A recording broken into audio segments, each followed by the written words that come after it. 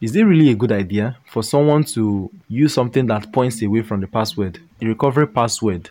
It could be a really good idea at first, like setting your recovery password clue to be your mom's name or your mom's maiden name, and then making the answer to be right. Mobile, multi-purpose, and easy to use. That's definitely a smartphone. More than 80% of the world's population has a smartphone. There is no way you're not one of us. Want to learn new tips and tricks, including updates, reviews, and how to get the best out of yours? Then stick to Know Your Phone 361. I'm your host, Richard Okonwu. Okay, this is going to be a very short episode. So the other day I was looking at my friend's laptop and I saw that his recovery password, the clue was his favorite food. And I was surprised at first. I asked him, why do you have to set your favorite food to be your password clue? I know your favorite food, which means that I can easily access your laptop. I can easily recover it, and then I will be able to take over your laptop. And he said that his recovery password wasn't his favorite food.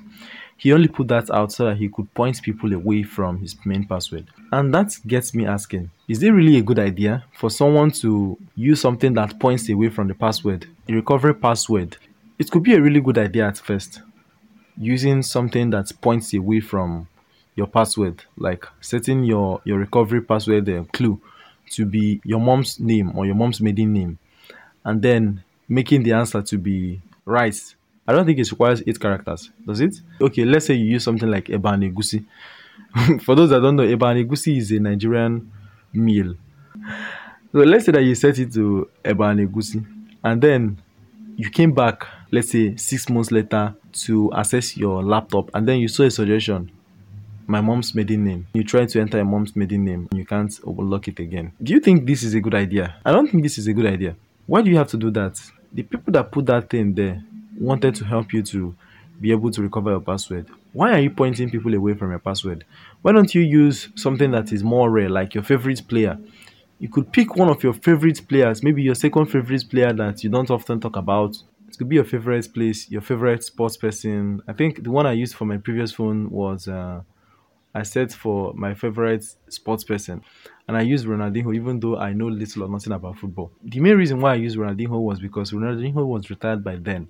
So I thought if I used a sports person like Ronaldinho, who was retired already, someone wouldn't be able to guess it, because if it said who is my favorite sports person in 2021 or 2022, almost nobody's mind will go to Ronaldinho. They will be like, okay, maybe it's Messi, maybe it's Ronaldo. You understand what I'm talking about? So I thought that people's mind must have shifted away from it being Ronaldinho. So that was why I used Ronaldinho.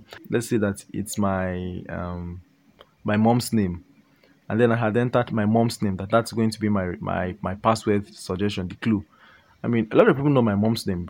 A lot of my friends know my mom's name. So they might even ask me on a random day, what's your mom's name? And then whenever I said my mom's name, that's their key to my laptop. Think of the one that you don't often talk about and avoid talking about this one. Just think about this. Will you be able to recover it after 6 months? Is it really a good idea? And that will be all for today's episode. I thought it was going to be a really short one, and I'm going to see you on the next episode. I keep singing. And I'm going to see you on the next episode. Man, I have a nice voice. I'm going to enter the music studio. Woo!